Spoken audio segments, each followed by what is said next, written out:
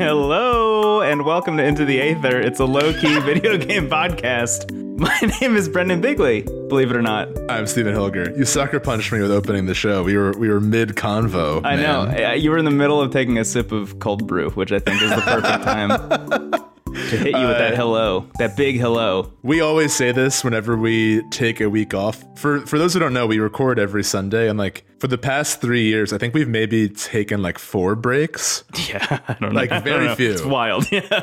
So whenever we take a week off, it really like completely changes up like the mood and the vibe, and it feels like it's been forever. You know, like really. Yeah. And that means that we both enjoyed doing the show, which is nice. But like, there's always this element of like you've shaken up a bottle of soda, you know, and now this episode is like going to be opening that bottle. Yeah.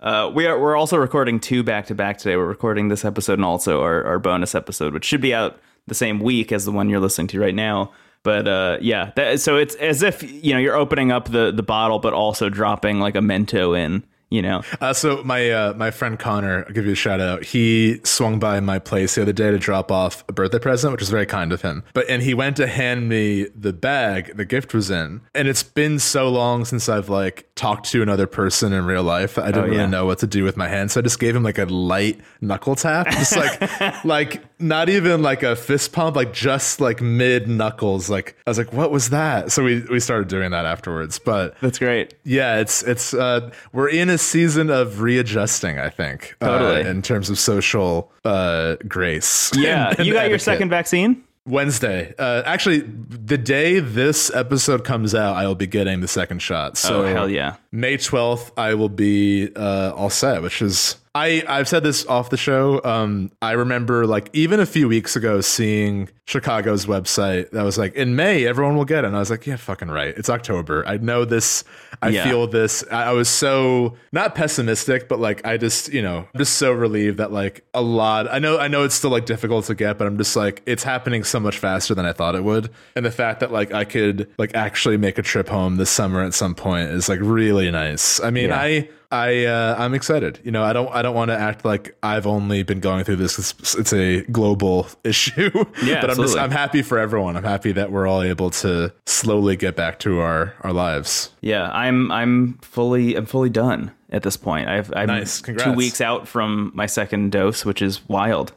So I am like planning things for the first time in a long time, which is wild. It's weird. It's a shocking thing. And I think you're right. I think like, you know, that on top of everything else, you know, it's like spring now, which is beautiful. I just went and looked at like the cherry blossoms in the botanical garden near my house yesterday, which was really nice. I feel like there's like a lot of good art happening too. I'm feeling like very inspired and reinvigorated in a pretty cool way. Been like watching a lot of like good shows, listening to good music, playing good video games, which we'll talk about, reading good books. I don't know. It's just nice. It's like a kind of a nice time for the first time in a while. Yeah, it's a lot of things kind of aligning up. And this time of year, I always feel really nice. It's also my fucking birthday. So, well, it was late April. Yeah. Happy birthday again. Thank you. But we're in Taurus season now. Buckle up, baby. Get ready for routines and comfort.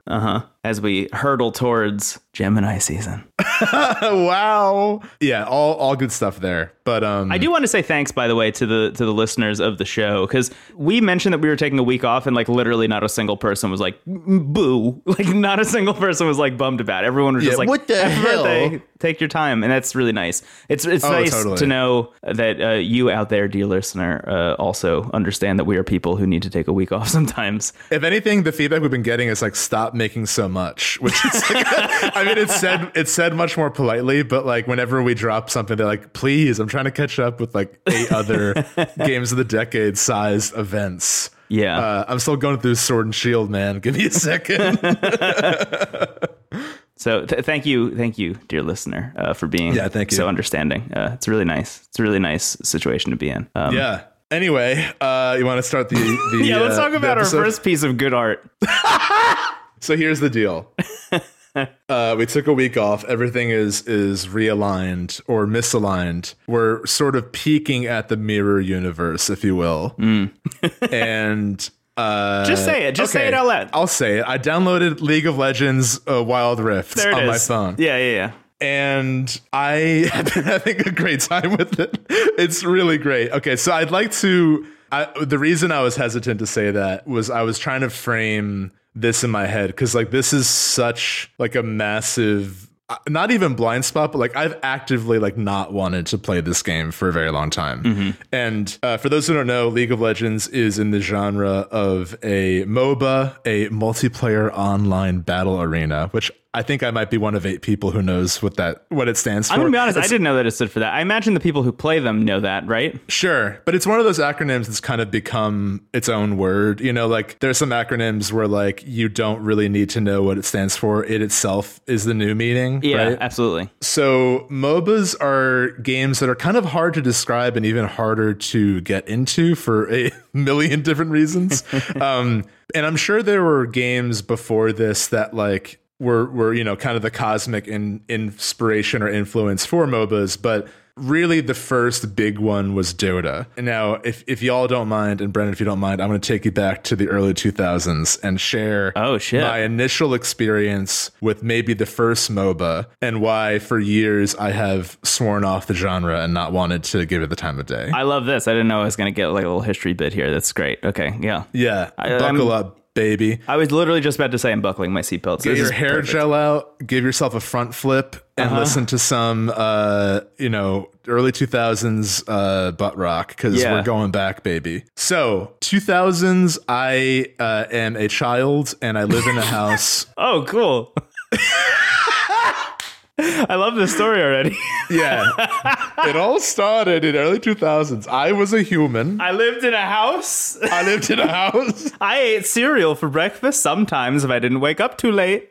It was back in the day when a part of the house was the office. I'm sure people still do that, but like architecturally, I mean, yeah, you've got it. But like, I'm in one. It was like you assumed you will have a desktop set up, you know, and you will have an office room.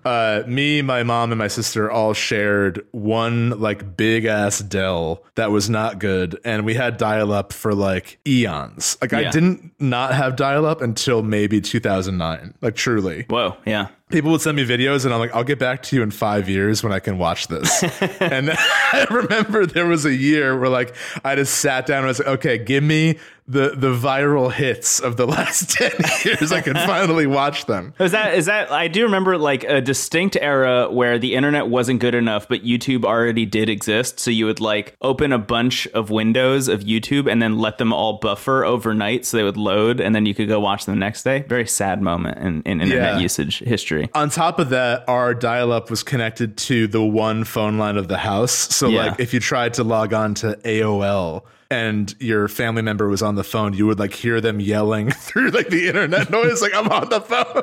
It sounds a lot like when Neo wakes up in the Matrix, you know, where it's like, it's very scary. Yeah. And so that's kind of why I never really like, I've always been more with the consoles because like we didn't really have like a super great internet connection that rules out like most like early PC games. Yeah, I mean, absolutely. I was really into Civilization and really into like The Sims and stuff, but like I can never really play anything that required like a online setup. But I did love Warcraft 3. I adored Warcraft 3, Reign of Chaos, and Frozen Throne.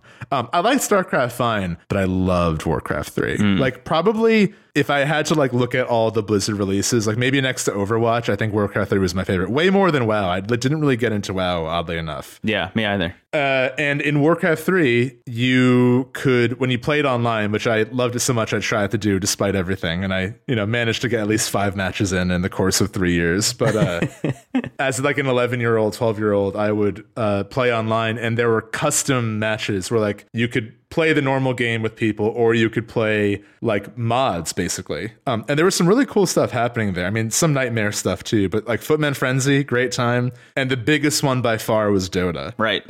Defense of the Ancients. So Dota was a mod of Warcraft 3 that basically what Warcraft 3 introduced in the real-time strategy series of Warcraft and StarCraft was not only are you sending units to gather resources to make buildings that make more units to fight, but you also have a hero character who like levels up by fighting enemies, and you can teach them like what spells they learn. I loved all the voices are coming back to me. I played Undead a lot, and I forgot his name, but there was one hero who was like a big Batman, like not Batman DC, but like kind of like a man with bat features. And when the idea, like big Batman, big Batman. When you summoned Big Batman, he went, "What mortal?" And when you told him where to go, he would go, "Agreed. That was my plan." Good. That is just stuck in my head alongside more work. All right, off I go then. From the peasants. Anyway, I'm not going to shout "build more farms" at you in 2021. Let's move on.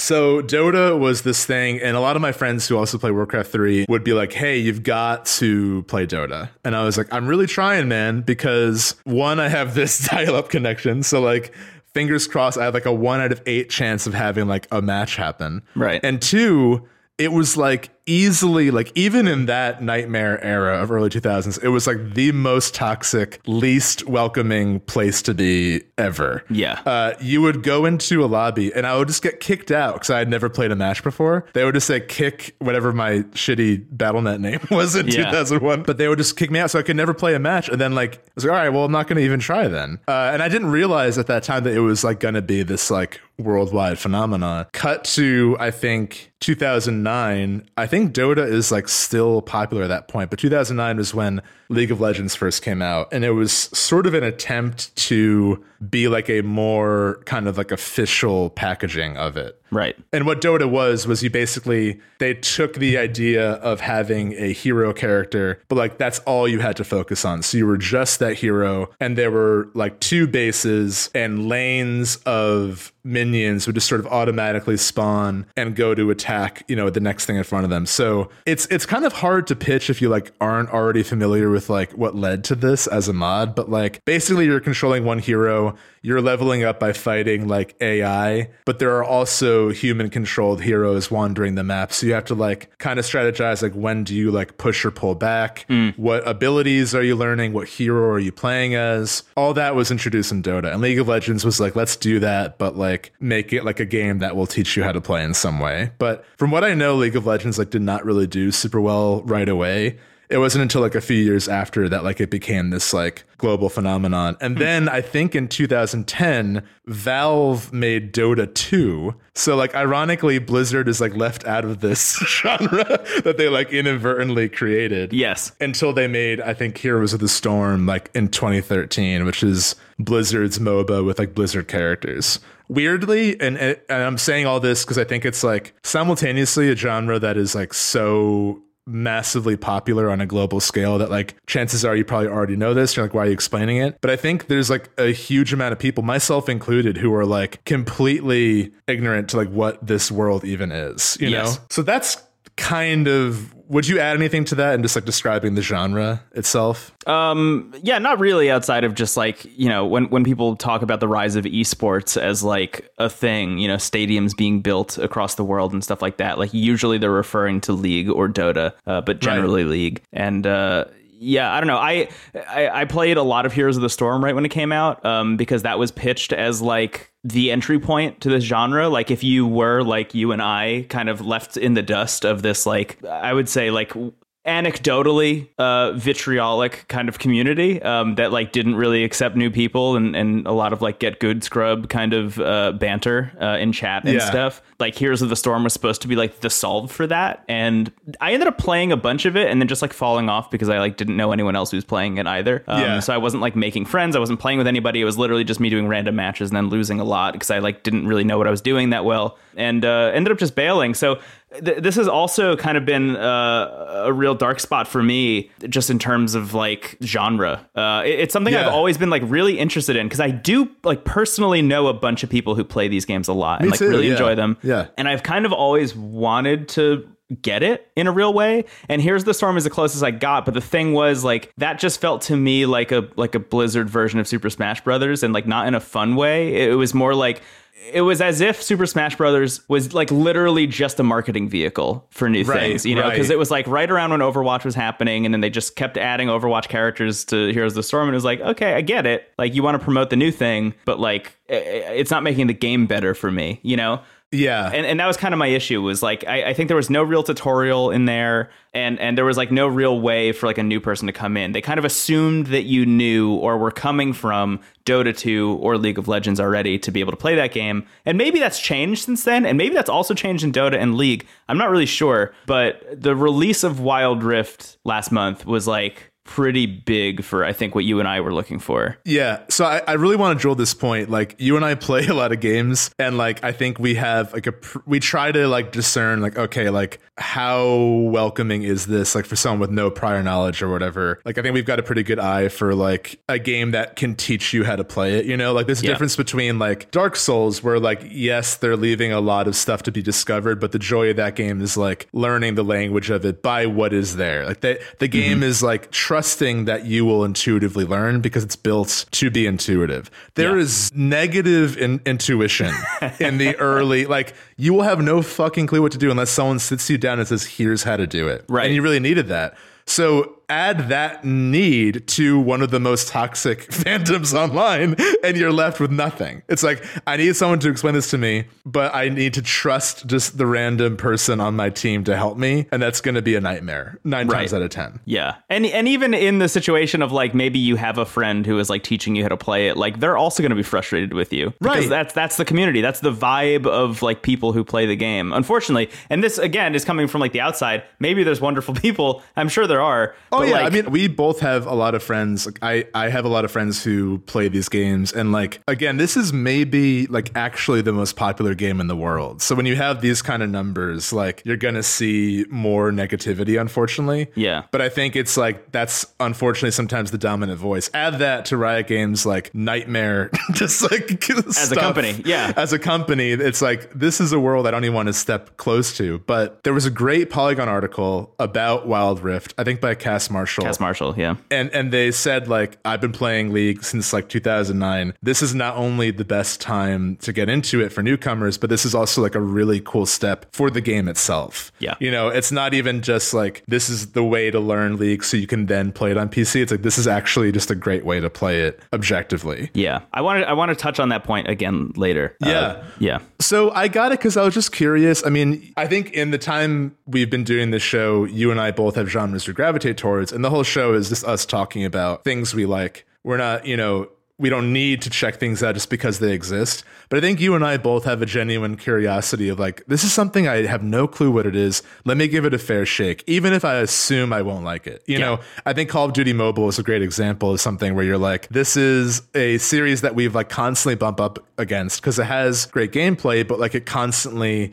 veers closer and closer towards this like kind of irresponsible narratives, you know, in the campaign. Totally. Yeah. And Call of Duty Mobile has become kind of like a weird bright spot in that entire franchise somehow, by removing like literally everything except for just like having fun and playing multiplayer matches. And I do want to mention, before we get into talking about Wild Rift, I have been playing Call of Duty Mobile like literally every day since we last recorded. I play it for like maybe 20 to 30 minutes a day. I play like a couple matches in the morning while I'm waiting for my coffee to like finish brewing. And it's really fucking good, man. I like it a lot. Yeah. But anyway, that's a great example. It's a great example of a game that I just assumed I would hate. Yeah. And I just didn't really know. I was just genuinely curious. And based on that article that I read, I was like, this might be something fun to check out just as like a total left field thing, you know? Yeah. And I also like the only, I guess, MOBA-esque thing I got really into was Overwatch, which is less of a MOBA and more of a first-person shooter. But I would, for someone who still doesn't grasp like what this game is, I would actually point to Overwatch as a good example of like the skeleton of Overwatch is a team of heroes that all have unique abilities and spells, and a lot of the strategy of that game is like, when do we push or pull back? When do we use certain abilities? When do we use them like alongside each other? It's really like a first-person MOBA mixed with the shooter, which is really fascinating. Yeah. And I really love. Before we did the show, like Overwatch was like the game I played. Yeah, that was most. like the game, right? Yeah, I was really good with Zenyatta. So what? And I loved it. I really had a great time with that game. So there's and you know, know, I loved Warcraft 3. There were like bits and pieces within me that I knew would enjoy a MOBA. So I downloaded Wild Rift. And like the thing I will say objectively about this game is that it has not only a great tutorial for someone like you and I who are new to the genre, it's one of the best tutorials I've seen like in a game, to be completely honest. Like the way they handle teaching you this, it's so fast. They are teaching you stuff that is really fucking weird and specific, as if it's like push A to jump. You know, they're like, here's the color a turret will be when it's not targeting you, blah, blah, blah. And all of a sudden, like within what would have taken probably 3 weeks of playing matches online to like pick up on, they've just told you straight up in like less than 2 minutes. Yeah. So the game opens. First of all, it looks really nice. Like the presentation here is really great. You know, the character design I'm a little bit hit or miss on depending on the characters. There's so many. It feels like they're just sort of throwing stuff at the wall to see, like, that's, you know, like that's my big like issue with I would say this game as a whole. It's just like I don't know what the fuck is going on with any of these characters. I don't know how I'll ever learn that, and I don't know how people have learned that in the past, unless you were like there when the character was introduced literally every time over the history of the making of this game. But anyway, but wait, before we move on from the tutorial, like so right about it. I mean, I so quickly went from like I haven't played any games like this since Heroes of the Storm,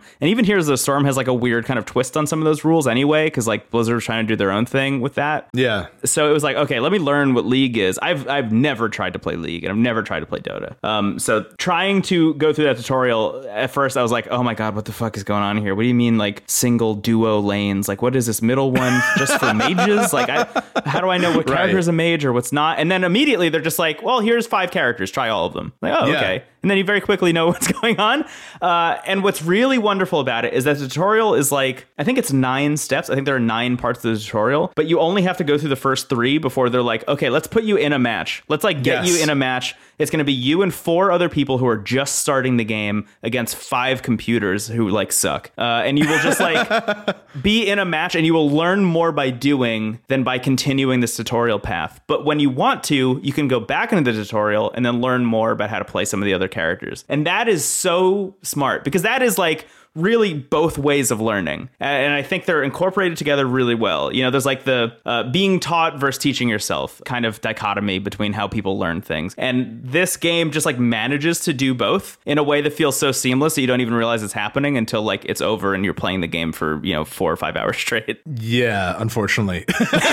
For me, I have not stayed up past midnight in a while, and I accidentally have playing this game. But yeah, the tutorial is wonderful. And again, that's exactly the point, because I think a lot of games make the mistake of like throwing, like Monster Hunter Rise, for example, is like they are throwing 20 tutorial windows at you constantly, and you're like, I haven't played the game yet. I can't even like attach this paragraph to a thought yet, because I don't know what the hell you're talking about.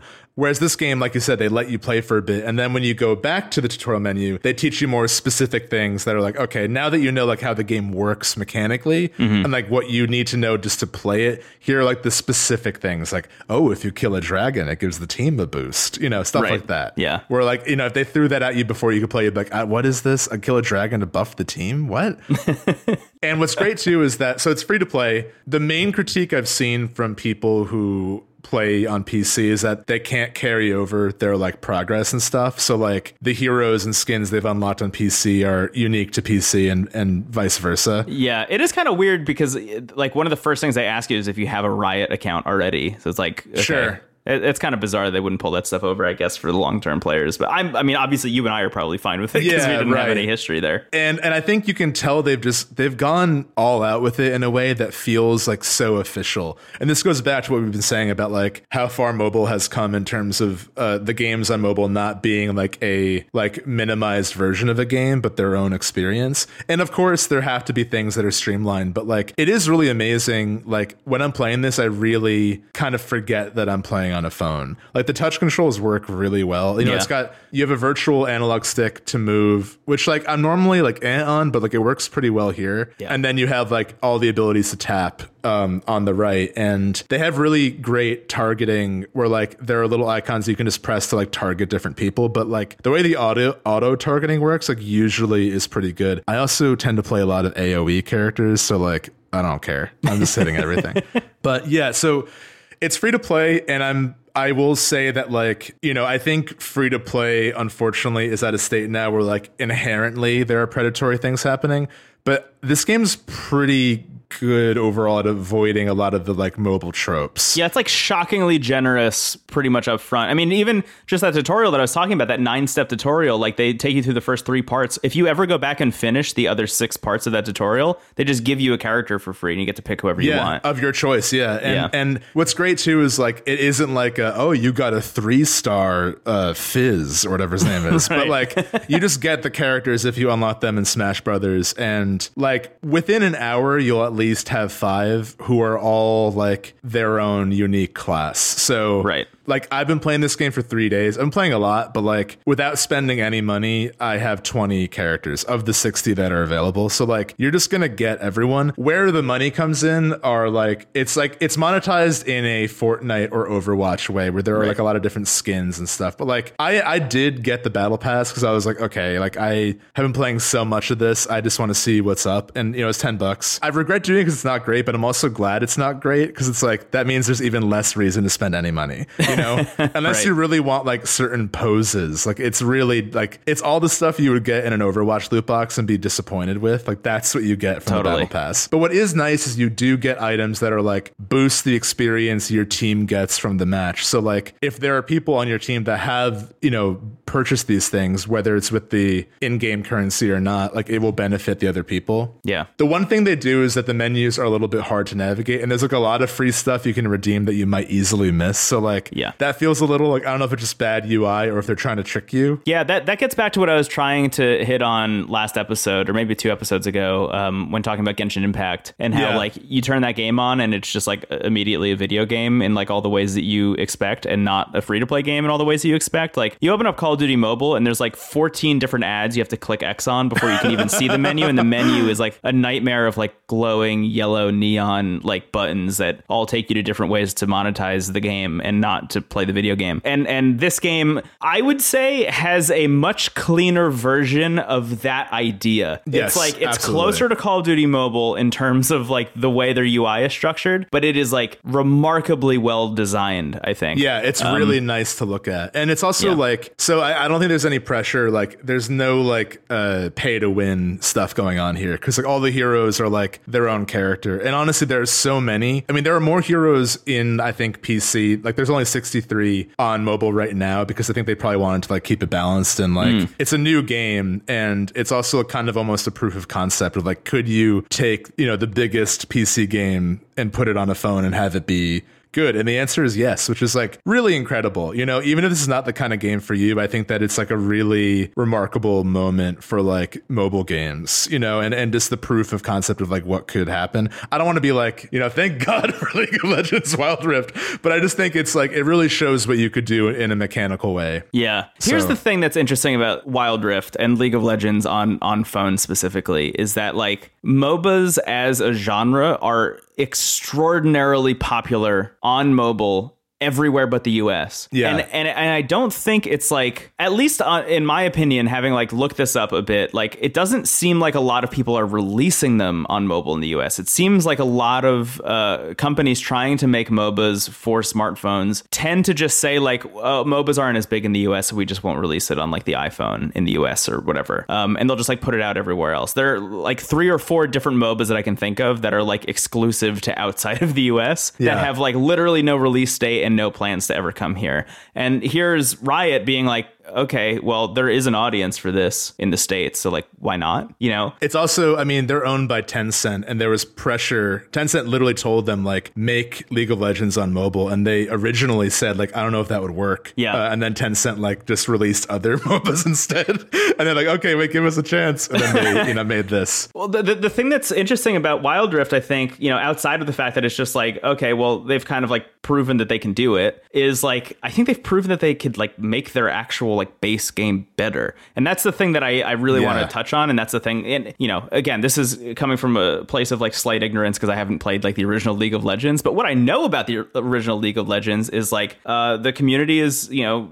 inherently pretty toxic. Chat is terrible. And also matches take 45 minutes to an hour. And in this game, chat is like so hidden away that you'll probably never notice that it exists. And on top of that, matches only take like 15 minutes or less. Yeah, it's really nice. And it fits so well into like you said before, like I can just play a couple rounds like before I start working or like, you know, like when I wake up or, you know, once commutes are a thing again, this is going to be my commute game for sure. Right. And that's, I think like it creates this interesting dichotomy between the PC version and the mobile version, having the match length be shorter, because like I can see if you're a person who like is really fucking into League of Legends and you're sitting in an arena, having a 45-minute match like feels like sports, right? Like that is like, there's going to be a lot of emotion. There's going to be a lot of like wild plays that can happen within those 45 minutes because there's so many different ways to play with all the different characters, the different metas for each characters and team composition, things like that. Like I understand where the esports element comes in, and I understand why having a match be 45 minutes like is kind of a benefit to that kind of play and that kind of like spectator experience. But I'm just never going to get into that personally. Like me personally, Brendan, I will never, ever want to watch that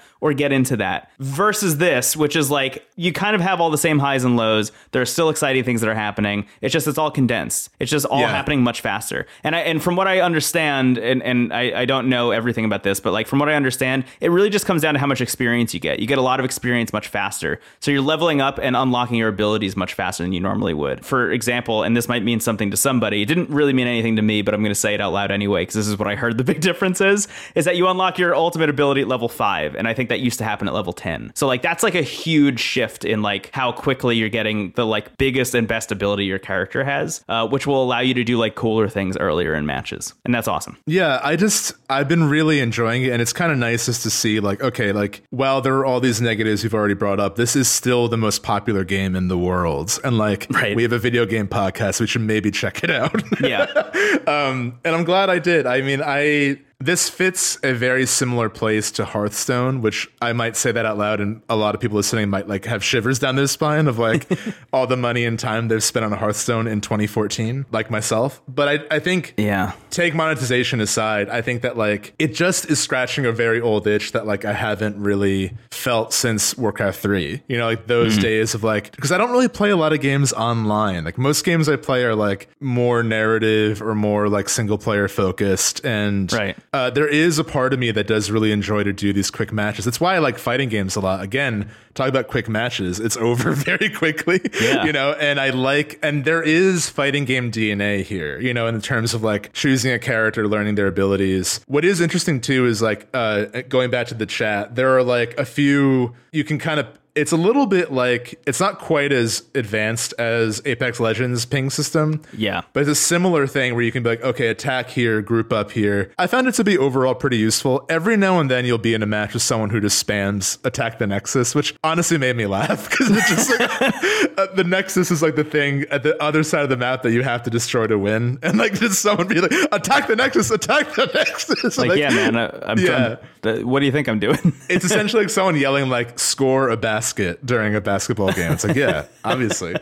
But what's interesting is that, so there are, you know, you could do matches of 4 against AI, and at least currently for me, there are 2 difficulties. There's the intro difficulty, which is what you mentioned before, and there's intermediate, which is pretty tough. Like, it's going to prepare you for PvP, and PvP is, you know, human players, so it can go up and down, but those are unranked. And then once you get to level 10, you can do ranked matches, which I've done a few now to be given the complimentary bronze tier afterwards.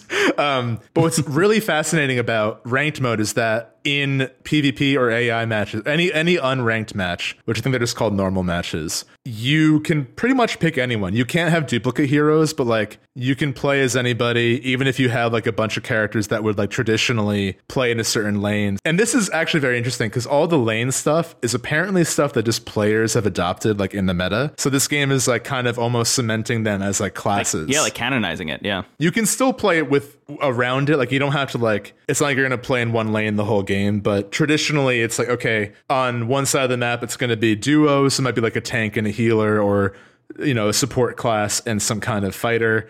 on the other side, it's a solo, and then in the middle is mages, and then there's a jungler, which is just someone who runs around the jungle and fights monsters, which like I still don't fully understand, but it is very interesting because there are monsters that will spawn throughout a match that if you kill them, it gives the team like a big buff, or it might like Baron Nashor is the big one where if you kill it, all the minions on your side will become really powerful, and it's pretty much game over. Like if they get Baron Nashor, it's done, man. I'm sorry. Yeah. But anyway, what's interesting is that you have to kind of it's like you're soloing, but you're also thinking about the team, and you can weasel in and out of the jungle to like what I learned after a while. I'm like, do I just stay in the jungle? Like, should I ignore everything else? And then what I realized ideally is like you pop in the lane when you need to. So it's like you're kind of the you can wild like help card. some people. If you like, you can help your teammates in the solo or duo lanes every once in a while. Yeah. So in ranked mode, they actually draft you into a lane before you even choose your character. So they're like, in this match, you're going to play jungle or you're going to play mid, which I think sounds limiting, but it actually just erases the need to like argue as a team of who plays what. Yeah. But what's really funny is like, for whatever reason, I kept getting jungle. And I'm like, dude, do you see my win ratio with Ashe? Why are you giving me jungle every time? I don't get the jungle. The only character who plays jungle that I like is the most boring ass knight who goes like, my dad's the king. Like, I don't want to play as him. I want to play as the steampunk robot or Ashe, please. Thanks. Yeah. But anyway, I realized, and this is easy to miss. So if any of this sounds interesting, you pick the game up and you get to level 10. Congratulations, you can play ranked matches. You can put your preference from 1 to 5 of what you like to play. Oh, so you can say like, I prefer this or this or this. And I realized like my number 2 was set at jungle, and I was like, oh shit, that's why. Yeah. But hey, man, I kind of get it now. So. I might just also hit random just to like get whatever, but yeah, it's really well made, and I have some caveats being like you should get it because I think like, you know, there's a lot of weird stuff going on like with Riot Games, and not even weird, just like bad stuff with Riot Games. Yeah, just bad. Yeah. Like just objectively bad. Like, but the game itself is such a huge thing that like there was great work done here, you know, that I think is cool to experience. I totally agree. And I think just to like loop back, the thing that really strikes me about it, and I think the reason why you can't import your characters from the PC version is like, maybe this is just like the version of League of Legends that people should play. Because I've seen some stuff online where, you know, some of the reviews of this game from people who are like big PC League of Legends fans are like, you know, it's good, but it's not going to prepare you for PC. They're two completely different things. And I would very much push back against that because, like, I don't think that's the intention at all. I don't think the intention is, like, you get good at Wild Rift and then you go to PC. I think the intention is you just play Wild Rift all the time. Yeah, like, right. I think that's really the end game for Riot here. They can exist alongside each other, you know? Absolutely. That, to me, feels like the thing. And I'm just very excited for us to, I guess, like transition as a podcast into one where you are, you know, like an esports League Wild Rift player, and I'm an esports Call of Duty mobile player, and that's all we talk about from week to week. That I mentioned the Mirrorverse earlier because that really would be like our weird doppelgangers. Yeah. You know, that like there is that within us, but we've chosen a different path.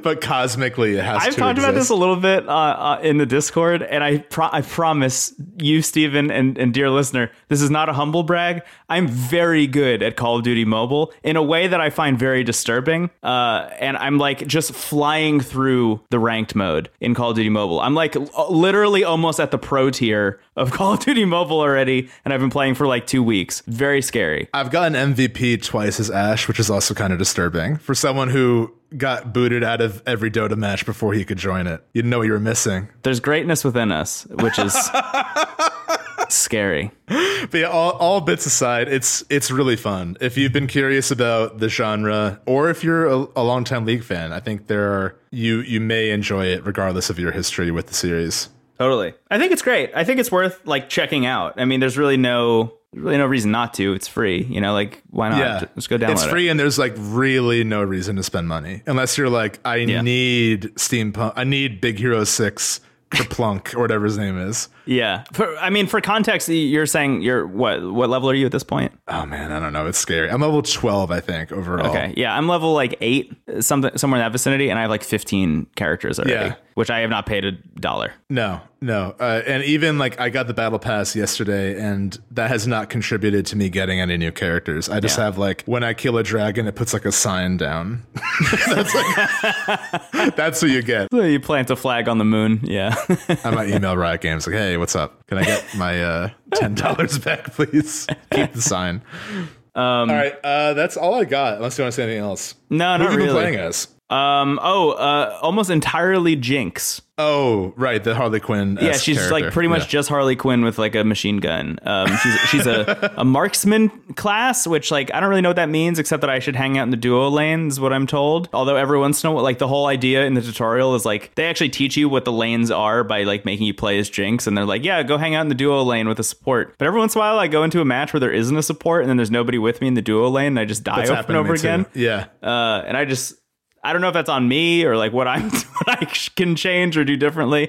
It's very confusing. And that's I think my biggest like caveat here is like I don't fully know how to play League of Legends still. I'm very much doing just what the tutorial told me and like having a pretty good time, but I don't feel like I have an understanding of like the game yet. Because I haven't really branched out of like the character that I'm playing as so far, and I think that's like going to be a big thing that I'm going to need to do. They all play like wildly differently. Even the characters that are within the same class, they're like all so different. Yeah, and I'm wondering if it's like a Monster Hunter situation where like way back in Monster Hunter 3 for the Wii U, I like put the time in to learn the different weapons. You know, I like tried them all out for like an hour or two each to figure out which one I actually liked. Like, is that what I have to do here? Because I noticed that on all the characters you've unlocked, there's like a little practice. There's like a practice button, that you can like press and then like try those characters out. Like, do I literally need to do that with 63 different characters to learn which ones I actually like and want to unlock and stuff? Like, it seems like that might actually be the case. I would say, so what's cool is that when you go to ranked matches and they will draft you into,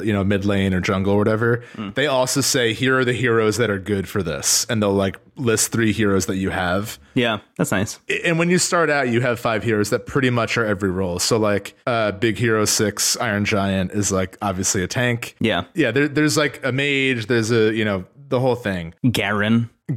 Yeah, everyone's favorite. But then I would say like it's probably better, at least from my 3 days of playing League of Legends Wild Rift, I would say that find the lane you like first and then maybe change around the characters. That's great That advice. way you can have some kind of limitation. Because I think like I don't like jungle. I think I've given it a fair shake enough that if my best character at jungle, like by far, like I was good, was my dad's the king guy, like I don't even want to bother. Like that's not the path I want to walk. Yeah. Well, I'm glad we didn't end the segment because I think that's a great piece of advice.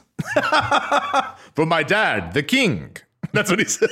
So, come on, I'm so bored. My papa. For my papa, the king. No one knows my papa as good as I do.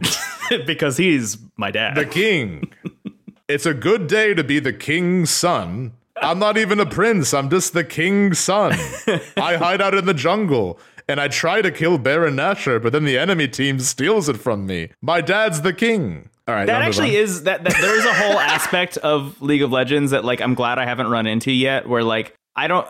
Again, this is me just like picking up context clues from like conversations out in the world and in like forums and on Twitter and shit. But like, I know there's a whole culture of like, okay, this character has to like get the enemy minion's health down to this bit, and then somebody else has to like get the last hit so they get the most experience. And there's like a whole thing where like you shouldn't be like stealing people's minion kills or whatever. And like none of that is in Wild Rift so far. And I'm so glad about it because that's like one of the big things I was like terrified of. When I was going through the tutorial, I was like, all right, where's going to be the tutorial bit where somebody yells at me for like getting the last hit on a minion? Who killed my minion? My dad's the king.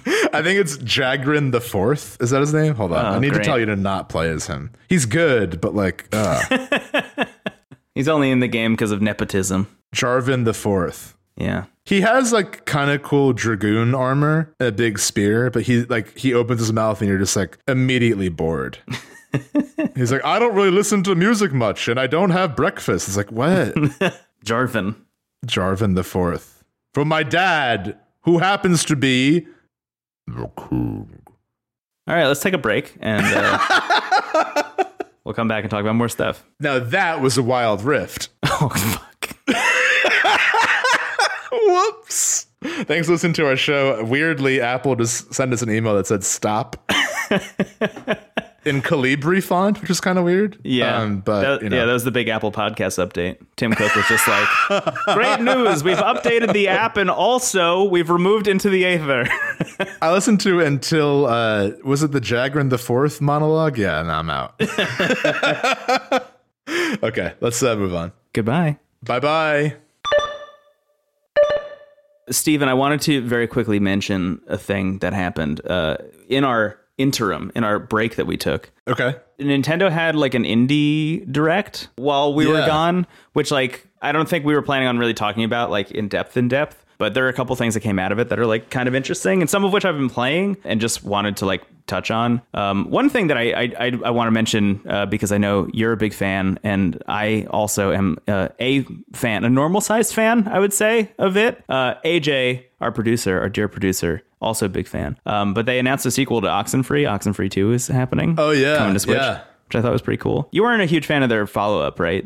Was it After Party? Unfortunately not. Yeah, I was so excited for it because it has a great trailer and it has like all the things you would expect to be great from the people who made Oxenfree. Like really lovely art, really great music. It just, I think, I won't go too into it because like it's a team we don't have to. I just remember that was a game that existed. But I'm hopeful that Oxenfree 2 will be like a return for them in some way. I mean, After Party got like decent reviews and did well, so I might be an outlier. But I'm hopeful that they'll turn it around. Yeah, I'm excited for Oxenfree 2. I mean, it was just cool to see it at all, I think. Yeah, totally. Some other cool stuff. They showed off that like Teenage Mutant Ninja Turtles game by the Scott Pilgrim developers, which just like looks great. Just looks like an old arcade game happening again, which is cool. There's a new OlliOlli coming out, which I'm a big fan of OlliOlli, and the second one I played both those on Vita. Both are on Switch too, right? I just got them. Yeah, both on Switch. Really cheap too. You can get it as like a package, which I did. Yeah, I think it was like $2 for both of them, which was awesome. But the two games I've been playing, one of which I'm gonna kind of like fly by because I haven't like really. I don't know. I've had kind of like a weird time with it, but one of them is called The Longing, which is this game about like a little guy. He's like a little guy that they just call like a shade. He's a little guy who is told by like a big king in a cave that he's like, I'm gonna go to sleep now.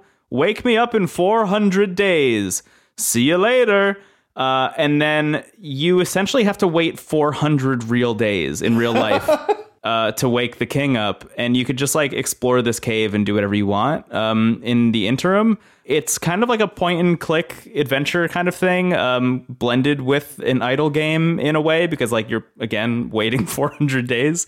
I have been really, really like feeling my way around this game, like trying to get a good experience out of it, and I just like haven't yet. I'm having kind of a strange time because like I've read some reviews because this game is over a year old at this point. Like it came out over 400 days ago on PC. The king is awake. Yeah, he's out. For some people, they have finished the whole game. They've done the 400 days. They've done a whole playthrough, and there are apparently like multiple endings depending on the way you do things. And a lot of the reviews kind of touch on exactly what I thought the vibe was going to be, which is like you start off the game thinking that like it's dumb and you don't know why it exists, and you don't know like if it's like fun or interesting or good. And then by the end, you care a lot about this like little shade, and you want to like make his life better and like make sure that the 400 days goes by in like a way that is nice and calming and good. And like I can kind of already feel the beginnings of that in my playthrough, at least. Like I've started like accumulating things for the shade to do. Like I got a whole bunch of books. They just like have a bunch, because there are a bunch of books in the public domain. They just like have a bunch of books in the game, and you could just like sit your shade down with like a copy of Moby Dick and be like, all right, have at it. See you in a couple days. And come back and he'll be like, wow, it was a great book. And then like you could get up and just like walk around the cave and like go find some stuff. There's like literally crafting that's happening via like walking around the cave and like picking up moss that grows over the course of like a week or two and being like, I'm going to turn this moss into a pillow that's going to make my like chair back in my little house nicer. And like that's the game. That's the video game. And it literally is just like at a certain point, 400 days will have gone by and you go wake up the king and the game is over. And there's some like secret stuff going on there. But my problem with it, I think, really stems from the fact that like I already kind of know what emotional involvement and I'm going to like have by the end of it. And like I just don't know if I actually want to sign on for that, you know? Yeah. It sounds like if Don Hertzfeldt made Animal Crossing. That's like my... Yeah, it's such a fucking good... Wow. Yeah, totally. That's exactly what it feels like. It's cool. Don't get me wrong. I think it's really interesting. My big recommendation, if you're interested in it, like literally at all, is do not get it for the Switch, because it does not feel very good on the Switch with the controls that I've been using. Even with the touch control, because you can like use the touch screen, it's like fine. I think just like make it a PC game. Like just get it on Steam, get it on PC or Mac, and play it there instead. Because like while it's like playable and serviceable on Switch, it seems built for PC in a way that like kind of hard to break the two apart. It's kind of like what you and I were talking about with Loop Hero, where like would they ever be able to release Loop Hero on Switch? Probably. Would it feel as good as on PC? I don't think there's a way that could happen. Yeah, it's even the way it looks like a 90s like dungeon crawler, on PC. I have a question about this game. What was it called again? The Longing.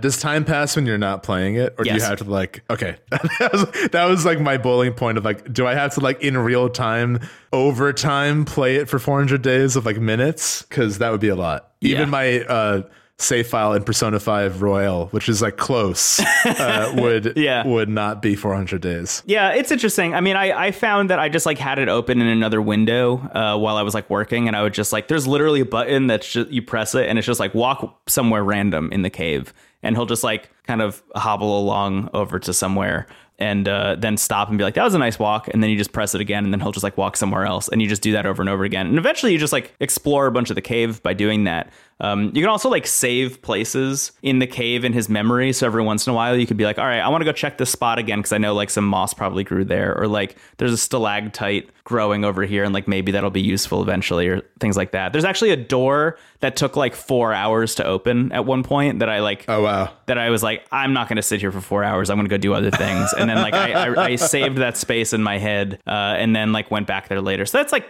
kind of cool. There's some cool stuff going on there, but I would say overall, like I like the tone of the game more than I like playing it. Like I like the idea of it more than the actual experience of it. And I know like maybe by the end I'll have like more of an emotional attachment to the Shade, but like I'm not feeling it yet. But it's also only been 2 weeks, so who knows? Like maybe a year later. It's a bit of a big ask, to like get. Because I feel like I agree. I mean, I haven't played it yet, so I can't really speak to this, but it does sound like they're doing like probably as best as they can with a concept that is probably more interesting in theory than in execution. Yeah, and I think like a big takeaway for me, having played this for a bit, is like I appreciate that it exists.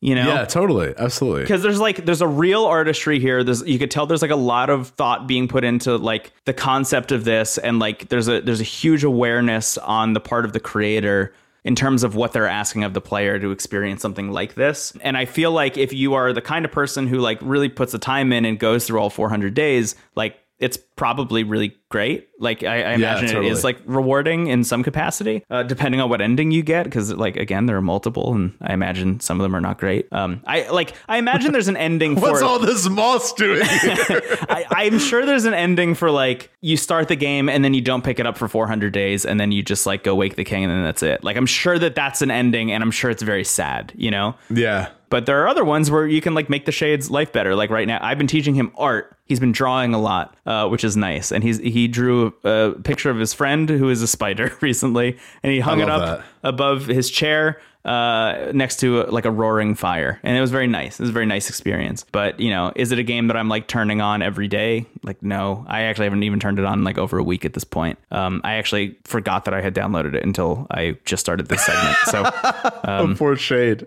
Yeah.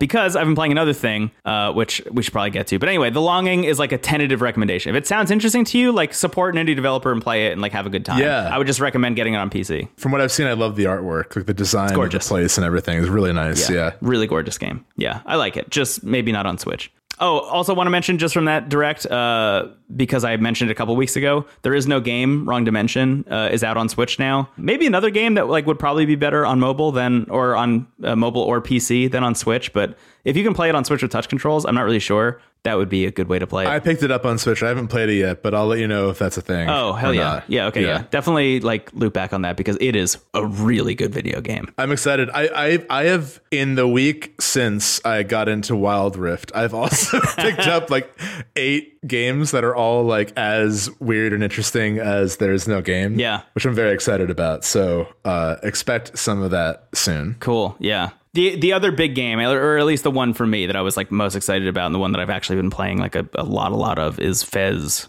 Fez finally got released on the Switch, which is a game that like I dearly love, and have wanted on Switch like since the Switch existed. Because like my view of the Switch has always been like, okay, it's just the Vita but bigger. It's like just going to become like everything Big the Vita was. Yeah, like for real. It's just going to be like a place for like cool RPGs and indie games, and like that's fine by me, because like coming from the Wii U, at least, you know, I was like, Nintendo is gonna have one game a year and that's fine, but like the rest of it is just gonna be indies on this like cool device. And I'm glad that Nintendo has had more support, and there's been a lot more third-party support. Like it kind of is the best of all worlds in a way, but the one like missing link for me has always been Fez. Weirdly, it's like the one game I just like really dearly wanted to replay, and it came out on Switch the day that they had that direct, and I've been playing it a lot since. To talk about Fez is a lot for me. Fez is this is one of your bolded games and games of the decade, right? One of your 5. Yeah, it's just like an extremely important game, like in my life, and in general. I think it's a masterpiece personally. I know a lot of people like wouldn't feel that way, and if you went and played it, like maybe you'll have kind of like a middling experience. And I kind of almost get that. Like I almost get why it wouldn't be remarkable to a lot of people. But for me, like at the time that I played it in my life, where like I had dropped out of college to join a band, the band like almost got signed by a major and then imploded, and then I had to like move back home with my parents and like clean bathrooms at a movie theater. Like this game came out like on PC around then, and I had like just a really kind of like emotionally wrought experience, just like poking at every corner of this game that existed, and like finding every secret, and like taking handwritten notes for the first time ever in a video game, and just like learning everything there possibly was to learn. I just think it's like gorgeous on like every avenue possible, right? Yeah, like visually it's stunning. Phil Fish, who like, I'm not going to get into Phil Fish, I'm not going to like relitigate the whole Phil Fish thing on this fucking podcast, but like Phil Fish is, you know, a great game designer, and I think the thing that a lot of people don't give him as much credit for, but like probably should, is that he's also just like a good visual designer. He has like a lot of like graphic design work out there that's like really spectacular, and a lot of his design I just find like really inspiring. And he noted at one point, it might have been an indie game movie or something, but like he noted that for Fez, he like redid the pixel art for the game, like all of it, like 4 or 5 times, because like he did it once and then was like, by the time I finished doing all the art for the game, I realized that I had gotten better at making pixel art. So then I just started again, and then it happened again and again and again. And every time he finished making all of the art for the game, he was like, wow, I've learned more stuff about how to make pixel art, and just like got better. And where it landed is just like stunning. I mean, it's just like it's an really unbelievably pretty game, and that paired with the soundtrack from Disasterpeace is like, feels to me like high art. Like it really is just like an incredible work. And I think it's really wonderful that you and I are recording like a double today. Like we're recording this episode and then we're talking about Ico and Shadow of the Colossus after, because like Phil Fish has like gone on record as saying that Ico was like specifically a really important game for the design of Fez. You can feel that, and like I'm not going to talk about it a lot during that episode, because like it's such like a well-trodden path to talk about Ico and design by subtraction, and like that whole idea of like the more you can remove from a game to like get to its basest elements, like the better that game will be. But like that really made Fez what Fez is, and playing this game alongside Ico has been like literally a religious experience for me as like a person who creates things, as like an artist. Playing these two games side by side has been like so eye-opening. It's really remarkable. Sorry, what were you about to say? No, I was going to say, not to subtract away from that, because I totally agree. I also picked up Fez, and still very early on. I've spent most time this week playing Wild Rift and also preparing for the bonus. Yeah. But I really have loved what I've played so far. But I was going to say that like playing like weirdly every game other than Wild Rift I've been playing this week alongside Ico has been like, oh my God, like you can see just real quick on that. We'll talk more about that later today and in the bonus coming out this month. But like you can see what an impact that game has had on so many games in so many different ways. I think in Fez, very much in the design element of just like, you know, here are your tools, here's what you can do, and the rest is up to your own perception. Yeah, right. Literally by rotating the canvas. And that's kind of the thing. And again, I don't want to talk too much about it because we're going to like really go in on it in the Ico episode. But the thing that I think these two games share that's really wonderful, besides just being so streamlined to the point of like almost having like no button prompts, you don't really need them as much. The thing that Ico and Fez share is this like immediate visual understanding of the world you're in. There's this like kind of inherent, like almost like human understanding of what you're looking at. Like when you go and you see like a bomb on the ground in Fez, like you don't need to be told what it does. You just like pick it up and you put it somewhere and like it does something exactly what you would expect, you know, like you don't need any kind of tutorialization for like how to do most of the things in Fez, just like how in Ico, and again, we'll talk about it later, just like everything that you see on the screen is usable in the way that it would be in the real world. And like, that's impressive in Ico in the time that game came out. I almost think that's more impressive in some instances in Fez, where like the design is so abstracted and it's like so filtered through this like visual identity that it comes out the other end and still feels human and like understandable in like such like a basic way is so cool to me. I just find this game like really stunning. I think one of the things that Phil Fish talks about with regards to Ico and design by subtraction is like this game used to have like a health bar in it. It used to have like the Zelda like hearts, and you would like go find pieces of heart and stuff and like upgrade your health. And at a certain point, he was like, when you jump off of like a high ledge and you like take some fall damage and you don't die, like that's not making the game better. That I'm just doing that because I like Zelda. And then eventually like removed that, and like the game is better if you jump from a high ledge and then you immediately die and respawn where you jumped off. Like that makes the game flow in a way that makes more sense. I could talk for eons about Fez, and I'm not going to, I think, until you get further. I will say this, just like as a basic pitch for people who maybe haven't played it or like don't really know what the big deal is. You're a little guy, your name is Gomez, you got a Fez on your head. The Fez allows you to take this 2D world, and when you press the triggers on your controller, it rotates the entire world in like a 3D way. So there's 4 sides to every world that you're exploring, and you go around, you find little like yellow cubes that add up to like a big cube, and you just want to collect as many of those as possible. On the other side of that, and I this is a little bit of a spoiler, but I do want to mention it because like this might be the thing that gets some people into it. At least this was the thing that hooked me when I played it the first time. For every cube that exists, for every like exploration cube, as I call them, like you could just run around the world and collect all these yellow cubes and like pretty much beat the game.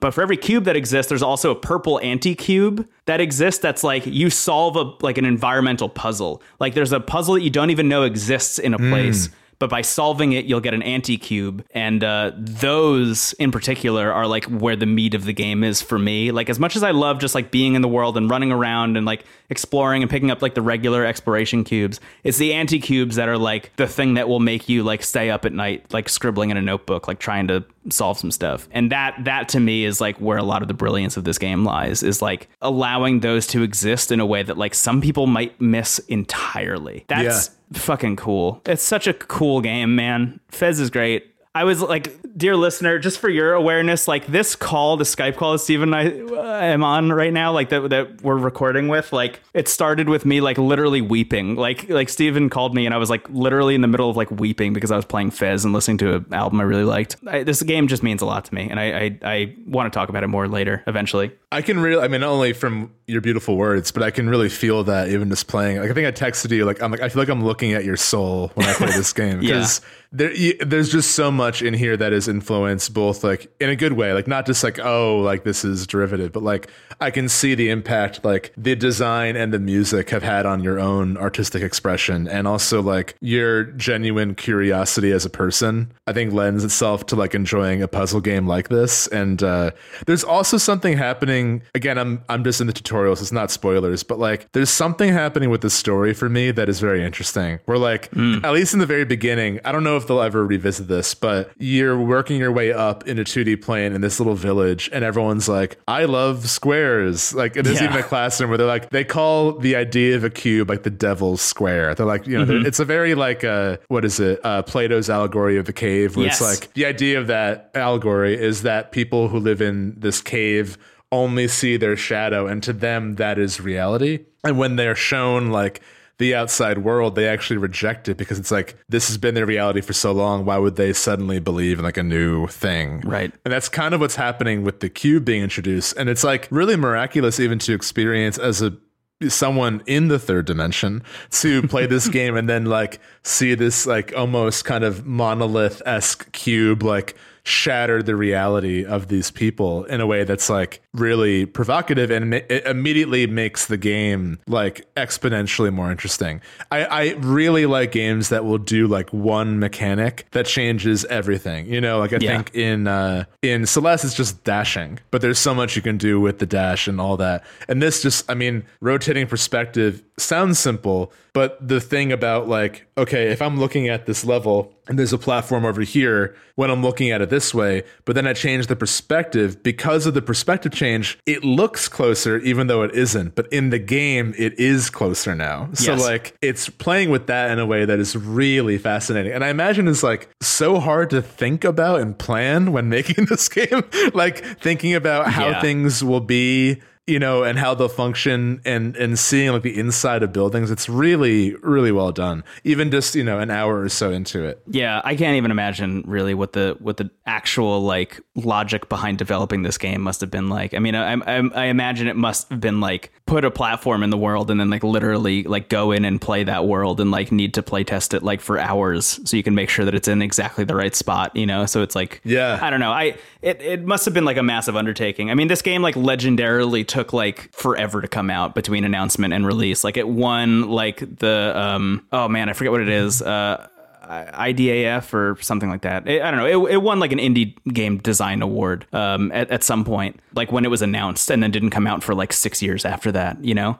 But yeah. That was really, we've mentioned this before, especially in Games of the Decade, but like 2010 to 2013 was, I think, like really the like kind of dawn of indie games in a lot of ways. Yeah. And that Xbox Live Arcade was like weirdly like a great place for that, between like Bastion and Fez and other things. Bastion, Fez, Spelunky, Super Meat Boy, Braid, like all those things came out around the same time. Limbo as well. Limbo, yeah. Yeah, that was a good era. It was an interesting era for indie games. But yeah, anyway, Fez is out on the Switch. You can go play it. I think it's like $10 to $15, something like that. I think it's a pretty easy sell too. I always try to think about like, okay, who would I recommend this to? And I think like most people will at least enjoy it on a surface level for just like being as pretty as it is and being a fun platformer. That's the thing. And that's why I don't feel weird about recommending it to like pretty much anyone. Is like you could just run around and get all the exploration cubes and like finish the game and like have had a good time.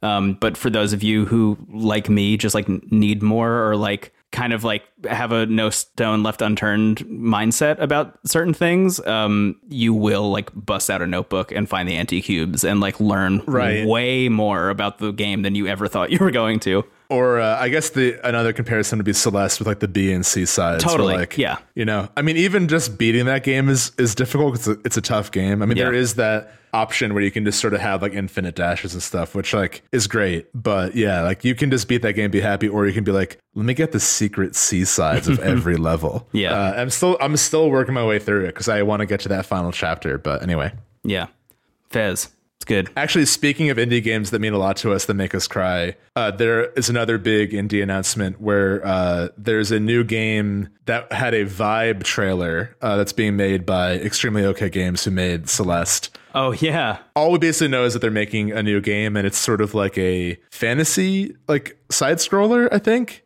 We know like almost nothing, and I think that's probably for the better, because it's like, okay, we know there's a game being developed, and like that's all I need to know from that team. Like it could literally be anything, and like I just trust the talent that is there. Yeah, you know. Yeah. But that's exciting.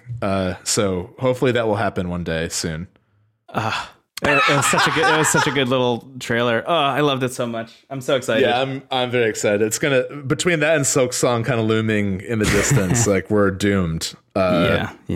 Cool. Anyway, Fez, you want to leave what has now become a whole segment, not just a break, and then talk about another video game? I thought this was a segment. I've kind of given up the idea of breaks because we're just trying to, you know, it's limiting ourselves. Unless we like really are like, I don't know, I just want to talk about bubblegum today or something. Like, we should just assume it's going to be a segment. Dude, remember Bubble Jug?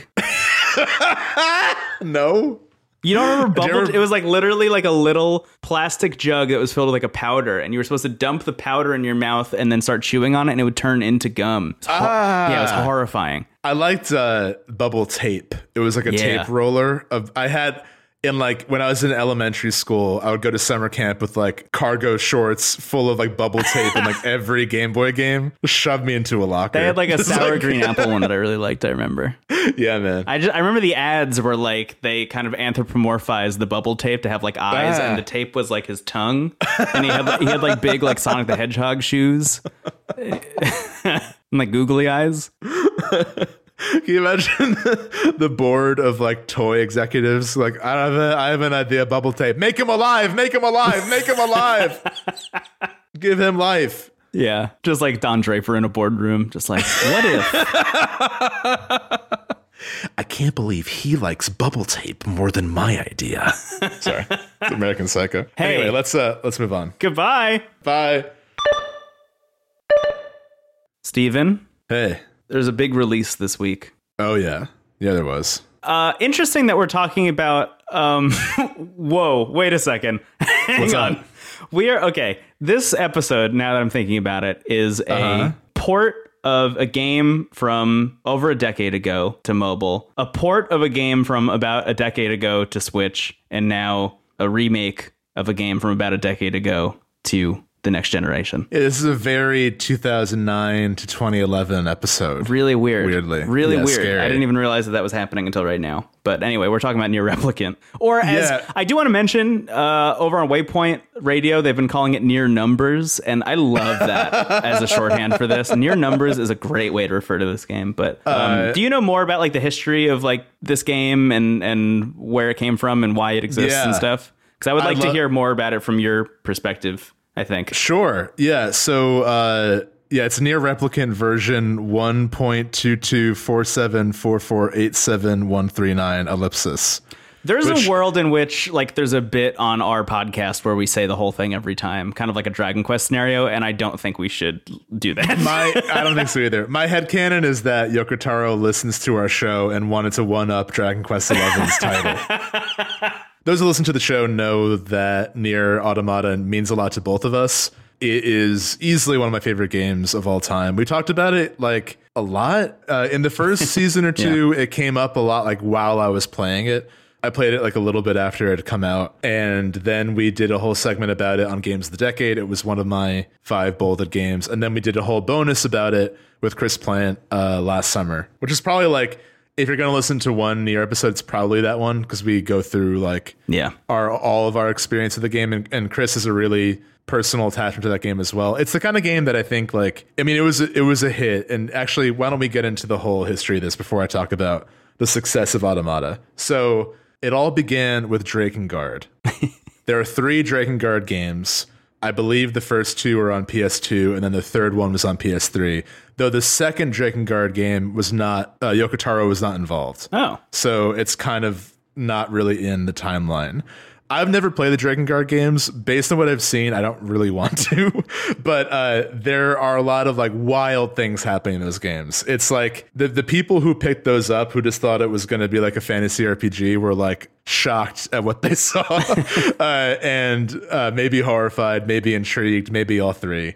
But Yoko Taro kind of quickly made a name for himself with that series, and it does have a following. So I don't want to dismiss it entirely, but I think I will probably skip it. I have seen bits and pieces from just like a Yoko Taro-verse YouTube video, so I kind of know what happens. Right. Anyway, one of the endings of Drakengard 1 for the PS2, or maybe even PS1, but one of the endings for Drakengard 1 is like a joke ending where the hero and the dragon end up in modern day Tokyo with the villain and get shot down by like a Japanese airplane. Yeah. And they're like, target neutralized, and it just is like the end. And it's like kind of a joke ending. That is what leads to the world of Nier. So like it's really loose. Like you truly don't have to know any of this. And I feel like Yoko Taro's biggest prank is like pretending they're all connected somehow. There are definitely thematic connections, which we'll get to later, throughout all his games. And there are things that pop up, like he loves multiple endings. He loves like the corruption of people. Like everyone always sort of gets overtaken by like grief or some like extreme emotion. Yeah. So there are ideas he's playing around with, and there are some interesting things happening in Drakengard, but I think it seems like Nier was the first game where they kind of crystallized, at least narratively.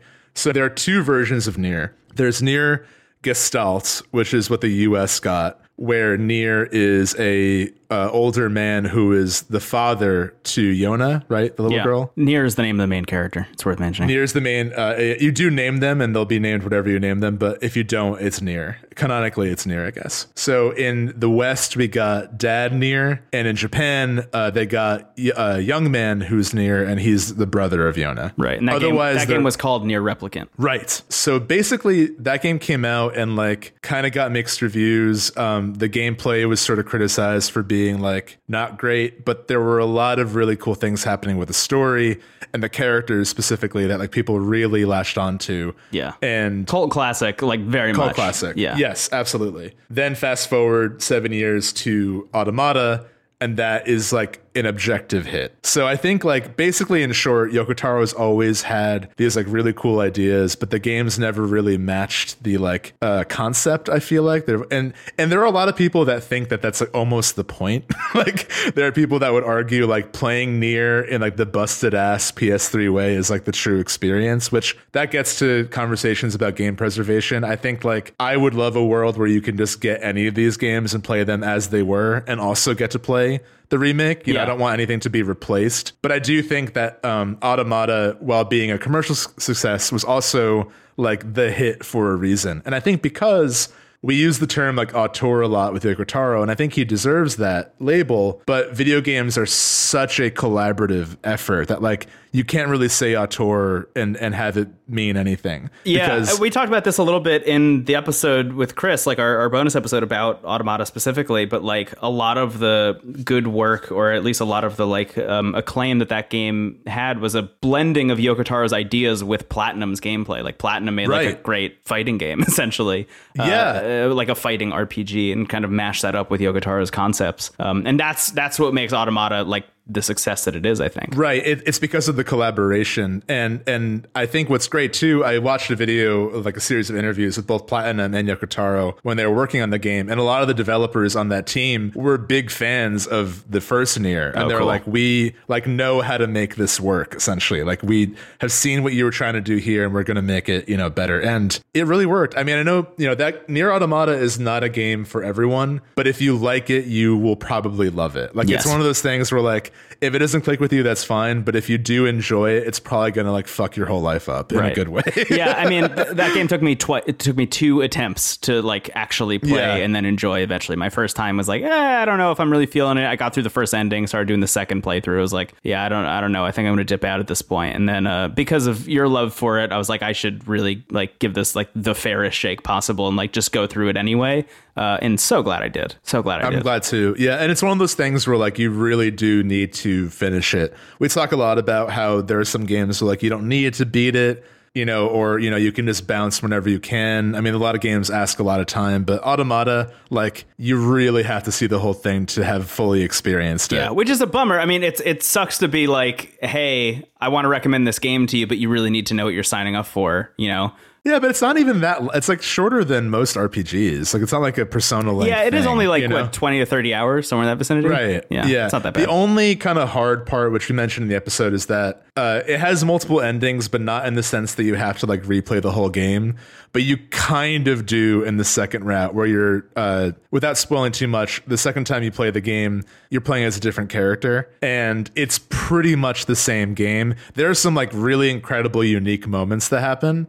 But like that's the only part that feels like, okay, I gotta like repeat a little bit. But then it like a rocket ship just takes off after that, in my opinion. Yeah, absolutely. Yeah, I agree. You don't see the opening credits until after that. That's what I'll say. Yeah. That there's a moment where like, oh my God, this is the beginning. It's kind of like, I haven't seen the movie, but I know the movie Mandy with Nick Cage does that too, where like an hour and a half in, the credits actually start. Oh my God. And then the movie like gets wild. So that's a very creative decision that I think could pay off if it's like done well. But anyway. So Nier Replicant. is, in Yoko Taro's words, not quite a remaster or a remake, but it's essentially a remake in the sense of Tony Hawk 1+2, where they are taking like all the same stuff that was in Nier Replicant, like scenes and fights and all that, but just making it look nicer and play better. Mm-hmm. There are some new additions. I actually went back and I watched the opening scene of Nier Gestalt, which is the US version. Oh, wow. And they're pretty much exactly the same. Like the scenes play out like word for word the same, other than, you know, being the older father. Yeah. The only thing that's like majorly different is it seems like they have kind of re-recorded the soundtrack to be a little bit like there's more choir in the new soundtrack. Yeah. But the old soundtrack, it's still, I believe it's Keiichi Okabe's work there as well. And like they're an incredible composer. Like even if you hate Nier and you hate everything Yoko Taro's ever done, the music is like objectively great and does so much to like really communicate what the mood of those games are. So Nier Replicant Numbers, as Waypoint would say, is just the game, but like let's give this a fair shake so that more people could experience the story, which I think is a great move, honestly. It's not Yoko Taro has also communicated that he was nervous that like this is going to be compared to FF7 Remake, and I understand why, because that is a game that is basically an entirely new game. You know, it is in many ways bringing new life to an older game that like, you know, is a little bit dated by this point, but I think you play Remake and the game exists alongside the original in a way that I'm not sure this one will. Like I think this is just sort of like you might as well just play Replicant Numbers instead of the first one, which I know there might be, and I don't know if that's true or not yet, because I haven't gotten very far. Yeah, but that's in our conversations off the show about this game, like that's kind of one of our big like or like fog of war situations is like there could be a point like 3/4 of the way through this game where it takes a left turn so severely different from both Gestalt and the original Replicant that like it goes into like Final Fantasy VII Remake territory, which like I'm fully willing to go down that rabbit hole. I'm very excited about that being a possibility. It might not happen at all, and that's also fine. But like, I think you and I both don't know for sure which way this is going to go yet, because you know Yoko Taro is who he is, essentially. Yeah. So the way the opening of the game, this will be a spoiler-free segment, so we're just going to talk about like the opening hours and the premise and what we think of it so far. Again, you don't need to know this. Like you really, really don't need to know this. But the joke ending of Drakengard 1 and Drakengard 3 is a prequel to 1, so that doesn't even equate. There's symbolism with flowers that keeps popping up, but that's about it.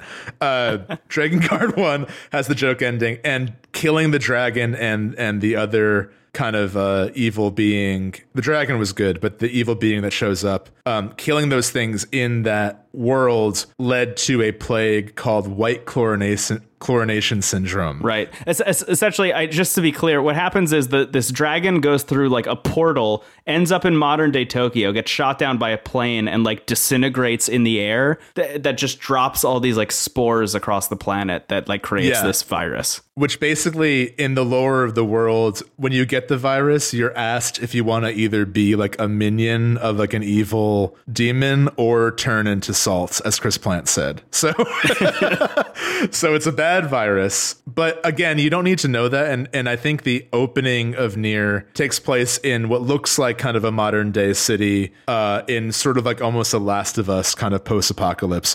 I found it really effective. So like even just the opening shot with the music, there's like snow falling heavily on this abandoned city. And it says, I think some year, like 2049 or whatever. Then it says summer right after that, and it's such a gut punch. Yeah, because it's like so visibly like winter, apocalyptic winter, and it says summer. Yeah, and then it cuts to Nier and his sister who are in this like abandoned Blockbuster, like trying to survive, and they're constantly being, it's not a Blockbuster, but it looks like it kind of, it's this abandoned store of some kind. Mm-hmm. Anyway, they're in this abandoned store, and Nier is fighting off these like demons they call shades with an iron pipe.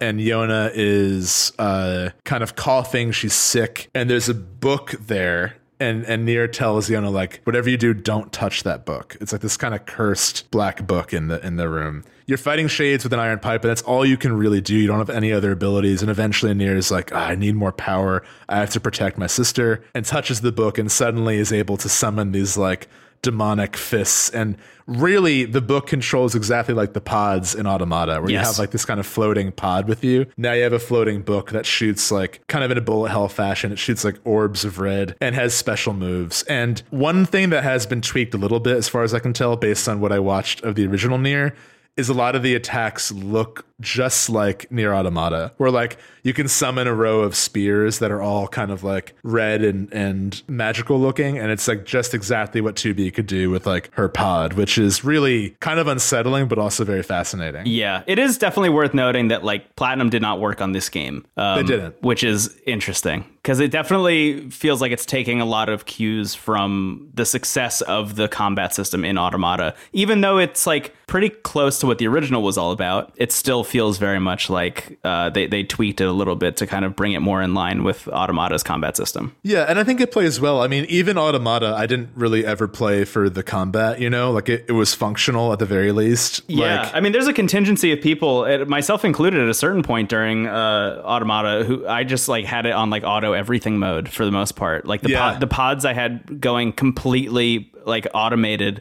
just like doing whatever they wanted. The only thing I was really doing was like hitting the attack button. Everything else was automatic. And you can do the same thing in Replicant, which I haven't turned on yet. I'm kind of curious to try it, but we'll talk about that later because the combat's pretty good. Yeah, but anyway, so this opening sequence I'll talk through, but basically, you know, Nier touches the book, you fight off a horde of demons, and then you go to check on your sister.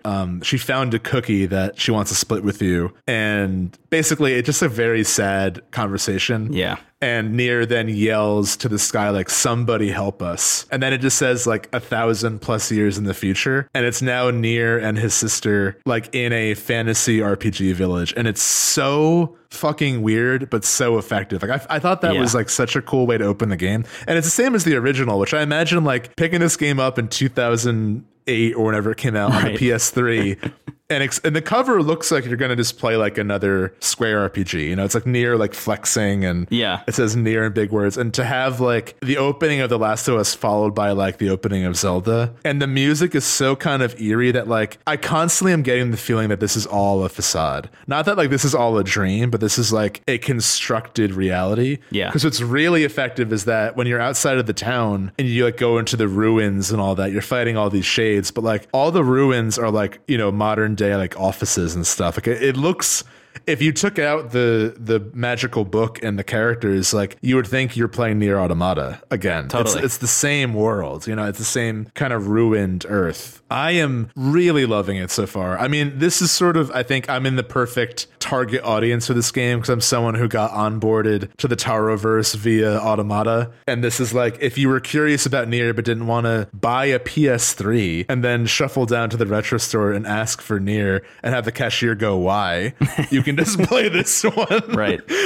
Which again, I understand that a lot of people who have been fans for a long time, I mean, we talked about this off the show. It's kind of like following a band and suddenly they have the hit and you're like, it's not like you're mad that they sold out or anything, but you're like, I knew them when they were recording in like a back alley with like cassettes, and now Float On comes out and everyone thinks they're great. And it's like weirdly what happened with Yoko Taro with Automata. Yeah. But I think that there are two things. It's like, I think the bigger issue is the lack of game preservation, because I think it would be cool to be able to check out both easily. And I don't think I want to replace anything, but I am very glad as someone who has really been curious about Nier, because unlike Drakengard, which is, you know, you could play both Nier games and never even know Drakengard was a series. Yeah. Nier, Replicant, and Gestalt and Nier Automata are linked in a lot of ways that I think if you play one, you'll have a lot of like gasping moments in the other. Yeah. There are characters who are in Replicant that are big in Automata that like,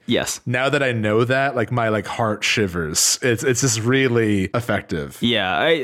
That like sinking feeling that you get in your chest when you see someone in public that you like didn't want to ever see again, you know, like you run into someone from high school and you know there's like a stop and chat incoming. Like I've had that feeling like 4 or 5 times already in my time with Replicant, in a good way. That's a good thing, just to be clear. In the video game, it's a good thing. In real life, I don't want to have a stop and chat. But yeah, I mean, I'm really into what's going on here. I think that, like, again, I'm someone who loved Automata, and I'm going into this like really excited to check out this game and these characters. I would say in terms of openings that, like, a lot of people have said that this game kind of starts slow and that the first like 10 hours are very kind of generic fetch quest RPG stuff. I can definitely see that, but I do think just with that opening, the game reveals its hand a little bit sooner than Automata does. I so agree with you. Yeah. You can play Automata, and like, as much as I love that game's intro, you don't really know what that, like, why people love that game until you're like halfway done with the second repeated playthrough. Whereas here it's like very quickly revealed, like, this game's gonna get weird. We got weird right away with the time jump into medieval fantasy, and I just know that like more is lingering. Yeah. And again, like, the soundtrack is like jaw-droppingly good. Like, even when I'm doing stuff that's like, go bring mutton back to the village, it feels satirical. It definitely is, but you're still doing it, which is kind of frustrating. But I don't really mind, just because I like the game and I like the music and the ambiance, so it doesn't really bother me. That's kind of the weird experience I've been having with it, because I'm further than you. I'm like on the precipice of that point that everybody talks about, where it's like, once you get past like this bit, then like that's when your Replicant really begins. But I've been really enjoying this moment that I'm in, this moment in time before I hit whatever that thing is. And I don't know if that's like a big event or if it's like a big like shift in narrative or tone or whatever, but like there's something coming. But right now I'm really enjoying this like strange kind of just like fetch quest fantasy RPG that I'm playing for exactly the same reasons you were just describing. I mean, I like the characters that I've met so far are already enough. I mean, there's like the floating book is like so fucking funny. He's incredible. My favorite thing is like when you meet him, no one ever bothered. Like, no one has ever said, "Oh my God, a talking book." It just like immediately accepted. Like, yeah, you know, there's a moment where there's a very urgent scene happening, and Nier like really wants to jump in and save someone very important to him. And the book is like, "Behold, I am Grimoire Weiss." And he's like, "Get the fuck out of the way!" Like, he doesn't even stop to say, like, he's like, "Nobody has ever said anything like that to me, Grimoire Don't Weiss. talk to me like a common paperback." Yeah. He's just gold every time. Like, it really is like you have Hubert from Fire Emblem as a book following you around. Yeah, he's really good. I'm loving the characters I've met so far. I'm loving all the locations I've found. I've seen a bunch of the towns in this area so far, and all of them have like very distinct vibes in really cool ways. There's a desert town that I don't really want to tell you a whole lot about because I'm very interested in what your take is going to be. But I think next episode, if you've played up until that point, we should loop back and talk about it because it's a very interesting. It feels very PS3 in a way I think a lot of people will hate, but I really loved. And I think that's kind of where my like confusion about my own like take on this game lies, is that I'm really liking a lot of the stuff that does feel like it's a holdover from like PS3 era game design. Like a lot of the things that people would consider to be like mistakes or things that could be like trimmed down. I mean, the exact opposite of Fez and Eco as we're talking about here. Like, this is like designed by addition in a lot of instances. And honestly, it's really working for me. I'm finding this game to be an extremely like zen experience for the most part, because I'm just going and doing like all the side quests. I don't feel like I'm withholding the story from myself by doing these side quests. Like, I'm kind of like balancing them out in a way that still feels like natural and fun and good. I guess I'm just like surprised at how much I'm enjoying it at this point, because it took me much longer to like Automata. And I, like you, am coming at this from the point of view of like, I've never played Replicant. Automata was my first Nier game. It was my first Yoko Taro game.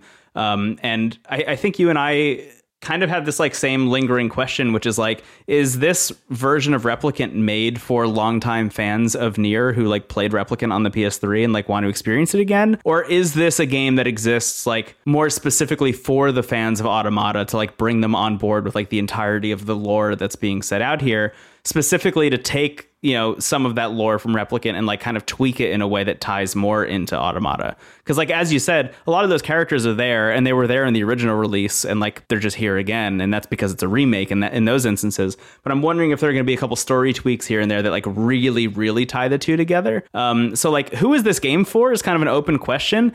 And my answer, the more I play, is like, I kind of don't even care because I just am liking it. Like, that's kind of where I land on, is like, at a certain point, like, I don't need to know who the target audience is. I don't need to know where this game came from or why. All I need to know is, like, is it fun and am I enjoying it? And the answer to that is yes. So I'm going to keep playing it. It's a game that I have, almost like Fire Emblem Three Houses, sunk like way more time into than I really thought possible. Because, like, even on Friday, you and I talked about this game coming out, and we were like, I don't know if we're going to be able to play enough of it for the episode. I put, like, I think 10 to 11 hours into this game already. Wild. You're farther than me. I didn't even know. I don't know how I did that. I don't know where I found the time to do that. Honestly, I've been very busy the past couple of days. I mean, so we record on Sundays. This game came out 2 days ago.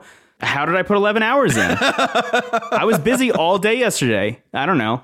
Really confusing, but I'm liking it a lot. I have my gripes. I want to like be very clear. I have like my gripes with it. I think like the character design for Kaine is like embarrassing, man. It's like, it's such a bummer. My partner walked into the room while I was playing it and was like, this is like one of the most alienating things I've ever seen in a video game, which like, I agree with, you know, out of context, it's bad. In context, like the context, like from Yoko Taro's standpoint, like when asked why he designs characters this way, is just like, I like pretty girls. It's like, that's not you could put like an in-universe reason for it, but you're just excusing your own like weird shit. At least in Automata, there was like a somewhat of a thematic thing with like the maid and butler stuff. That's the thing is like specifically in that game, like the in-universe reasoning worked so well that like, I was like, you know what, maybe that's fine.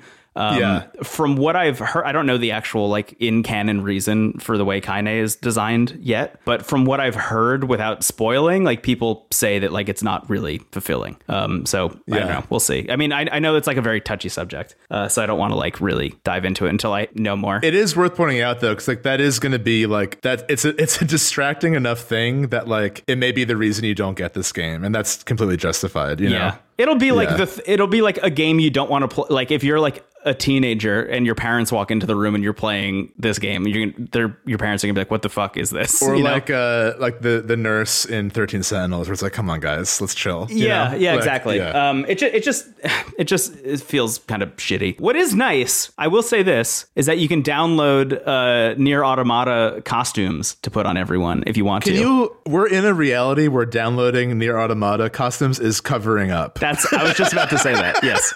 Wild. It's a wild situation we're in. But I don't know. Yeah, I could talk about that for a very long time, and I'm not going to. It's just bad. It's a bad design, objectively. Yeah. That being said, I think I am also really loving the game. And I think going back to just like, I want to touch on what you're bringing up with like the PS3E stuff. I think like in all Yoko Taro's games, regardless of how successful they are at doing this, he always loves kind of satirizing game conventions and like kind of pointing out how silly they are, even if they feel silly to do.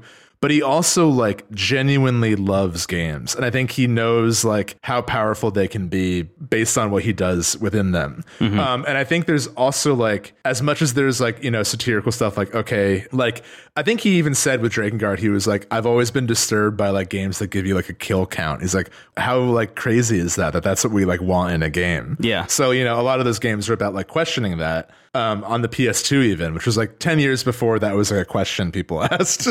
Right. But anyway, stuff like in both Automata and Replicant, the camera will constantly zoom around, and just by changing the camera angle, it'll change the way the game feels and looks. So like there's a point in Replicant where the camera just goes top down and suddenly it's Zelda. And like, I just think he has such a strong understanding of like how powerful that is. And like, it's cool. I think we talked about this a lot with Chris, where it's like, it's cool when games like use other games as an influence for the narrative and not like trying to be like another piece of media. You know, I think like he's very comfortable just like pulling from the power of other games. And it's really interesting when it pays off. And it can be very like frustrating when it's adding by addition. So it's like he is sort of like this Jackson Pollock of ideas, where it's like he's just throwing so much paint at the canvas that like eventually it's going to be beautiful. Yeah. But there's a lot of just like colors mixed together that shouldn't have been mixed together. But I would much rather play a game that has those flaws but has the moments that Automata does than like a 7 out of 10 the whole time, you know? Yes. Like, and I think it's really a matter of like if you enjoy the highs of his games enough to put up with the lows. But Automata did a great thing by making the lows like not very low. Right. You know, it just like, okay, running around is kind of tedious. That's it. Yeah. I have already had in, you know, the early hours of this game moments of like deep existential thought, I guess. I don't want to say too much for like spoiler reasons, but like there's some stuff going on with the relationship between Nier and his sister that I think are like so spectacularly handled, and it's all literally just like, I mean, because as you already mentioned, like she's sick and like is hanging back at the house, and like you're out adventuring and doing things to like try and find a cure for her. And like almost between every single mission, anytime you visit like a new area or like a new town, and like fight a big boss or whatever, Nier will be like, I gotta go check on my sister. Like I have to go back. I have to go see how she is. And you go back and she's like always like pretty much fine, but is like so glad that you came back to like hang out with her. And like literally every time it happens, I'm just like, oh, my heart. Yeah. It's so nice. I also really like Nier as a protagonist. I mean, me too. I think the whole voice cast came back, and like it's the same voice cast from before. Some really great voice actors there. Laura Bailey, I think, is Kaine. And like, from what I know, even though the design of the character is like questionable at best, people love her as a character. I think she's an incredible character. I really am enjoying. I wasn't expecting this to have kind of like an actual RPG party system kind of thing going on. Yeah. So when she like joined the party, I was like so fucking amped about it because she's like so fun to have around. Yeah, there's another character too who joins later that I won't say anything about, but is like, I'm like actually getting chills knowing his involvement in Automata, and it's like maybe like one of the scariest and most beautiful things in like the lore. So that's cool. But yeah, I don't know. I mean, I think it's, you know, there's a certain element to these games where it's like they're either for you or they're not. And that's totally fine if they aren't, because he's such an out there creator. But I think basically if you liked Automata, you will probably like this based on where I am right now. I can't imagine a reality where we don't bring this game up again. So, you know, there'll be more thoughts on it, and there'll probably be like a spoiler episode at some point. But so far, I'm like, I can immediately feel why it's been such a cult classic for so long. And I'm kind of grateful just to experience these characters in this story, because Automata means so much to me. And really, like, without exaggerating, that game has changed a lot of the way I like think about like life in general and also games. Like, it really is that profound at its best moments. And a lot of that is up to you. And that's the thing about these games. It's like there are a lot of moments that will hit harder for other people. I think Yoko Taro at his best knows how to pack an emotional punch, and he knows what he's doing with that. So Nier Replicant, Nier numbers 24601 Javert at last. It's available on what, PS4 and Xbox and maybe PC. Yeah, it's on the, like, I guess I want to say current gen systems, because I feel I'm still not used to next gen and no one has them yet. So like, you know, but yeah, it's on PS4 and it looks really nice. I mean, like, I think the characters have always been kind of purposely Uncanny Valley a little bit, but like it works for the tone of the game. You know what they look like? I'm so not used to seeing eyes because I'm so used to the blindfolds of the characters. Yeah. Whenever you're like in interiors talking to other characters, it feels so much like Fantasian to me. It does. Yeah. It has a little bit of that. They look like kind of like toy models a little bit. It's really interesting. I don't know. I'm enjoying it a lot. I'm having a really good time with it. I'm really excited to play more. Me too. I feel like I'm splitting my time between like a bunch of games that I feel like very strongly about in like a very like emotional way. And I'm glad to have crossed two of them off the list with Ico and Shadow of the Colossus. So like now I can devote more time to Nier. That's the thing too. Not to get too into it, but like playing, you said meant before, like playing Fez alongside Ico, you could see like the like design influence, but like there's so much like symbolism from Ico that is somehow also in Nier Replicant that it's like fucking my mind. Yeah, it's wild. I very, very literally finished Ico and then immediately started Nier, and it really just felt like I was playing like a sequel to Ico for a second. It was like really bizarre. I saw like a shadowy horned child and I'm like, what the fuck? Where am I? Are they just going to be in every game I play now? I can't wait to unlock my League of Legends champion. Just like a shadow with horns. My dad's the king! That feels like a good note to end on. I think so. But yeah, we'll be back with more Nier Replicant. And I think if you want to play it, you've already got it. I think that's kind of, we don't need to worry too much about recommendations here. Yeah, that's probably true. I am curious though, like once I keep trying to figure out if I would recommend playing Automata or this first. I don't know yet, obviously, because I'm still so early on, but I do feel like time is so irrelevant in these games that like if you play one before the other, you'll have the like jaw-dropping moments once you get to the other one. I think so too. Yeah. I have a sneaking suspicion that like if this one doesn't go in like a really wild direction towards the end, this would be the one to play first. But I guess we'll see. That's the one thing that I'm like bummed about a lot of the reviews I've seen is like nobody who's finished the game has explicitly been like, if you haven't played Automata, play this one first. I'm just very curious, like the people who finished it, what is their recommendation? Right. Maybe someone out there has answered that. Yeah. I mean, chronologically, it's Drakengard 3, Drakengard 1, Nier Automata. But I think even if you played all those games in that order, you wouldn't be like, I get it. You would have more questions and more complaints. I played Call of Duty Mobile, then League of Legends Wild Rift, then The Longing for 400 Days, and then Drakengard 2, and now I understand Nier Replicant. Yeah, then Leaf Green. You'll be fine. Anyway, you want to wrap up? Yeah, let's do it. Hey, thank you so much for listening. We're really happy to be back. This went much better than I think we were thinking, just based on our time off. But if you like the show, you know what to do. The best way to help it grow is to share it with a friend who you think would like it. IntoTheCast.online is our hub for all our different platforms. For all things gaming. I actually was thinking to myself, this is going pretty smoothly, and then you just threw a tomato at me. Yeah, sorry.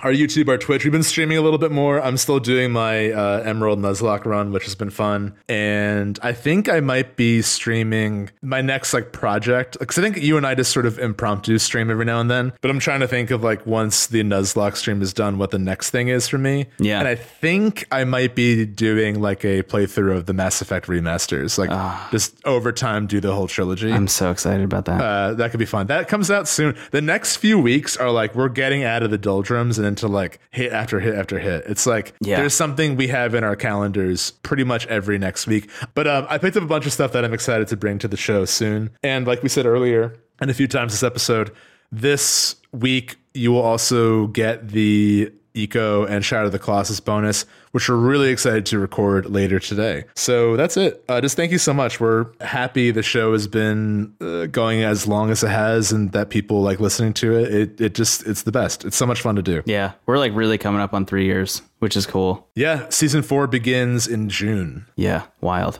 Wow. Yeah. A lot of people have been saying very nice things about the show recently. So just thank you to everybody who's listening and doing that and sharing it with people. It's cool. It's really cool, man.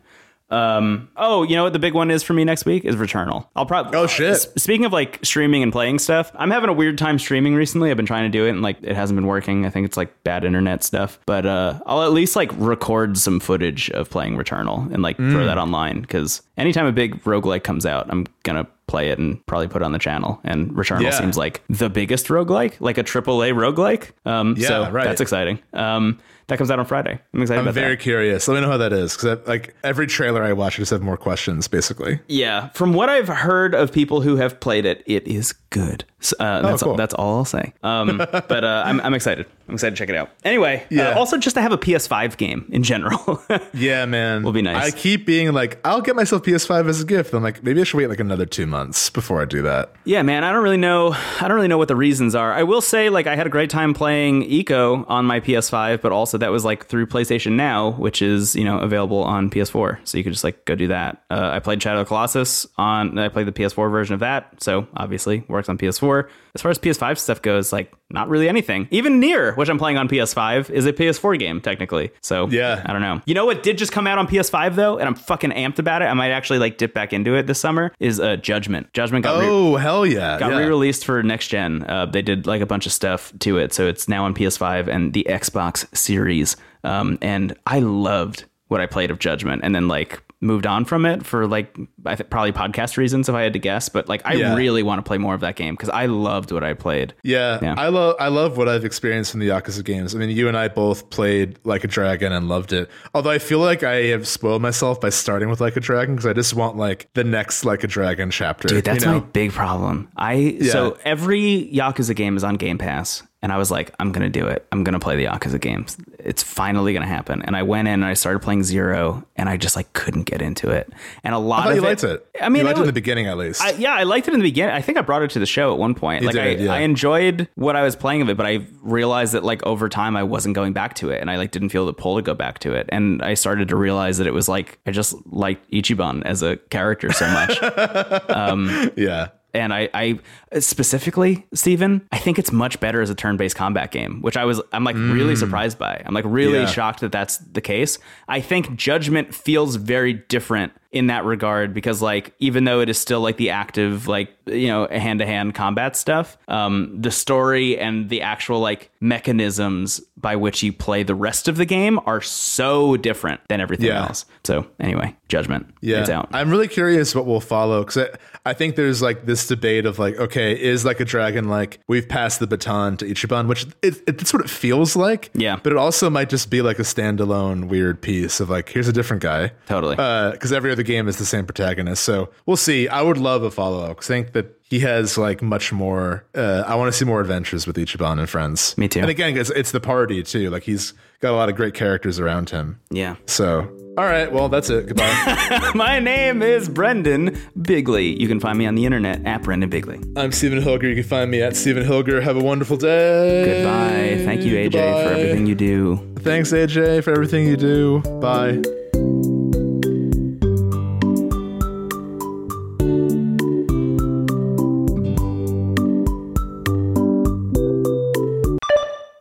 Build more farms.